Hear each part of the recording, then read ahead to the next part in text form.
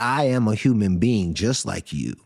And if we can go deep enough on specifics, well, then we all can tangibly take something with us. And whatever you see for yourself, that insight that you see for yourself, you get to take home, you get to keep, and you get to take that on your journey through your life. Not what Danny did, because that's not important, right? Like, it's fun to talk about these things. I enjoy it. I hope you enjoy listening. But ultimately, in your journey of life, in your process of yoga, there is an area of your life where you are already showing up fully. Welcome back into Climbing the Summit podcast, where the true summit is self-discovery. I was asked this week how I could use a metaphor like climbing the summit as a metaphor for life. When climbing a summit, there are some very limited factors that come into play. Right? So you know about how far it's going to be. You know about how much water you're going to need if you do a little research. You know about how hot it's going to be.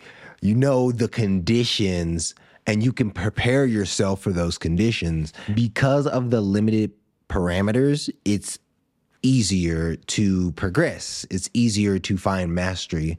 But when it comes to life, there are so many different perspectives, views, little things that come into play like synchronicities, that it's hard to make that jump, that leap.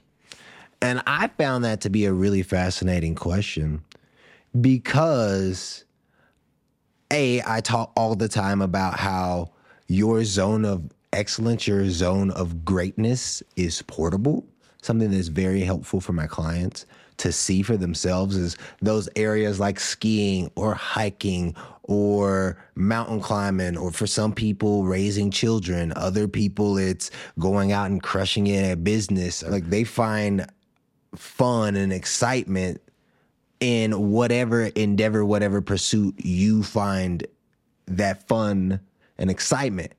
Because when you're in those pursuits, that fun and excitement, that brain that's always analyzing takes a back seat, and those thoughts are still rolling, those thoughts are still going, but at the same time, we're not listening to those thoughts. We are moving, we are progressing. Some people call it a flow state. I see it a little bit different than a flow state, but at the same time, it's some of those same components in the way that you can move about your life. And I never thought, okay, well, hey, let's take a moment and explain to people or help people to see, clear up a few things about this misconception that even I had about how this works, how this operates, right? And for the longest time, I was in the same boat that you are. Like, okay, well, how does this make any sense? Like, how do we put these things together? And what I see now that I might not have been able to explain previously is whenever I am doing that task that has very limited parameters, it gives me an opportunity to see myself for who I am. It gives you the opportunity to investigate, to see, to experience the witness. Now, it's very up in the air the way I'm talking about it. And so to bring it to a more specific, a more tangible point, yoga, right? Yoga is actually life. Yoga is not the thing that you see where people are making shapes on a mat. That's asana. That's an asana practice. Asana is a part of yoga. Well, when you're on your mat and doing asana, making shapes, you are also breathing on purpose. Inhale, move this way. Exhale, move that way. And that breathing on purpose with that synchronized movement, along with what they call drishti in Sanskrit, which is your focus, your gaze, what you are looking at, right? If you can do those three things simultaneously on your mat, what occurs is, yes, you'll get a shredded body. Yes, you'll feel more comfortable. You'll get a good stretch. You will get all those things. But more importantly than that, you'll begin to see the way your mind interacts with itself. Now, my homeboy Jason would call that conditioning. And I love that term, conditioning, right? This is the things that have happened in my life. These are the things that I'm thinking about. All of those things creating this beautiful mix to create this picture in my mind. And on the yoga mat, we get an opportunity to see it. And when we recognize that the only reason for us to look in that direction in the first place is because we are looking for freedom. We are looking for that growth. We are looking for that sense of who I am. And in that process, yoga allows, because we're doing these things on purpose, for our brain, our active mind to have things to do where we create space, right? So on the inhale, you lengthen, right? Inhale, lengthen, exhale. Move into the space that was created with the inhale, right? There's something that's valuable about knowing why we do something that has no relevance before we do that something.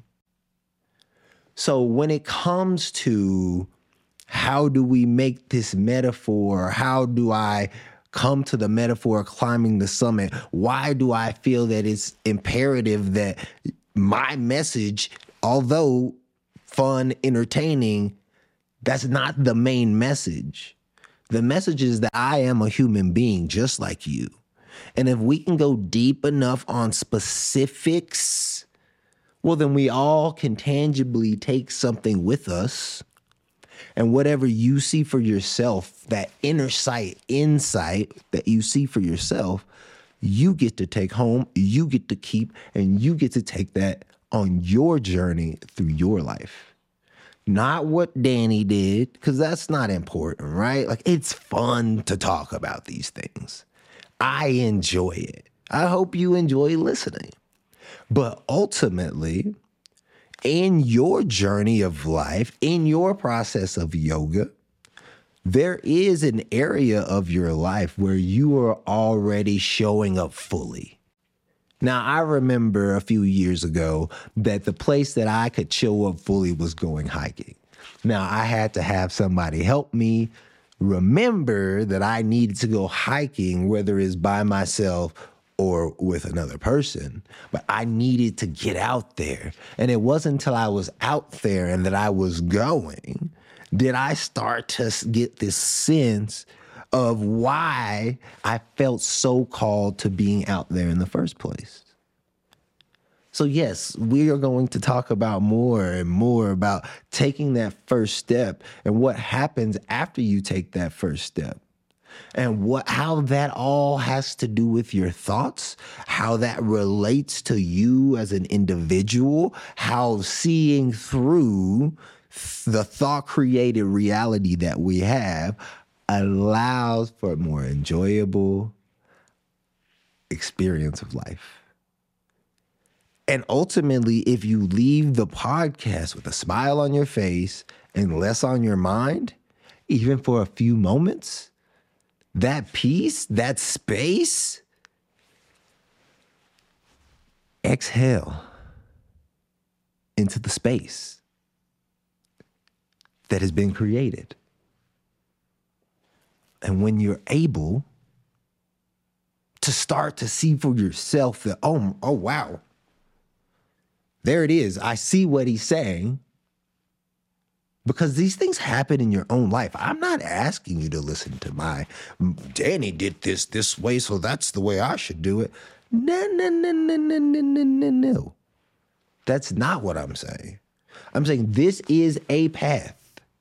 This is a path. And the thing that has been helpful to me on that path, a couple different things, right? Sid Banks' work, The Three Principles, mind, consciousness, and thought. Several podcasts about that because I was so deep in understanding what that meant. And I'll give it to you real quick. There's universal mind, universal consciousness, and universal thought. Universal thought is, there's thought. It's not universal, it's thought. Thought is what we all know will start there. We have our mind produces thoughts. We almost have nothing to do with that. It just does what it does. Consciousness, what we witness with thought is sitting on a bed of consciousness, right? And yoga's taken me deep enough to know that we experience consciousness. We could also see the consciousness, and then we are actively in the consciousness currently, right? It's powerful stuff. Talk about that on a different podcast. But for right now, we have thought. So for right now, we have thought, we have consciousness, which that's where we see the thought showing up. And then we have universal mind. And that's a little bit different than thought. That's that thing that bubbles up from the inside that's almost like that intuition that guides us and tells us which way to go, even when all of our thoughts tell us to go a different way, right? That's super powerful. And understanding that. But what unlocked it was Michael Neill's work. And that's the inside out understanding. And that's recognizing that we are experiencing what's out there internally, what we experience internally is out there. We think it's switched, right? We think that what happens out there in the world dictates how we are supposed to respond. But in actuality, how we think about things, how we see things, what our perception of those things are, allows for the picture of consciousness to appear. So I remember a long time somebody saying, if you believe something to be true, it is. And if you believe it not to be true about yourself or whatever, it's not.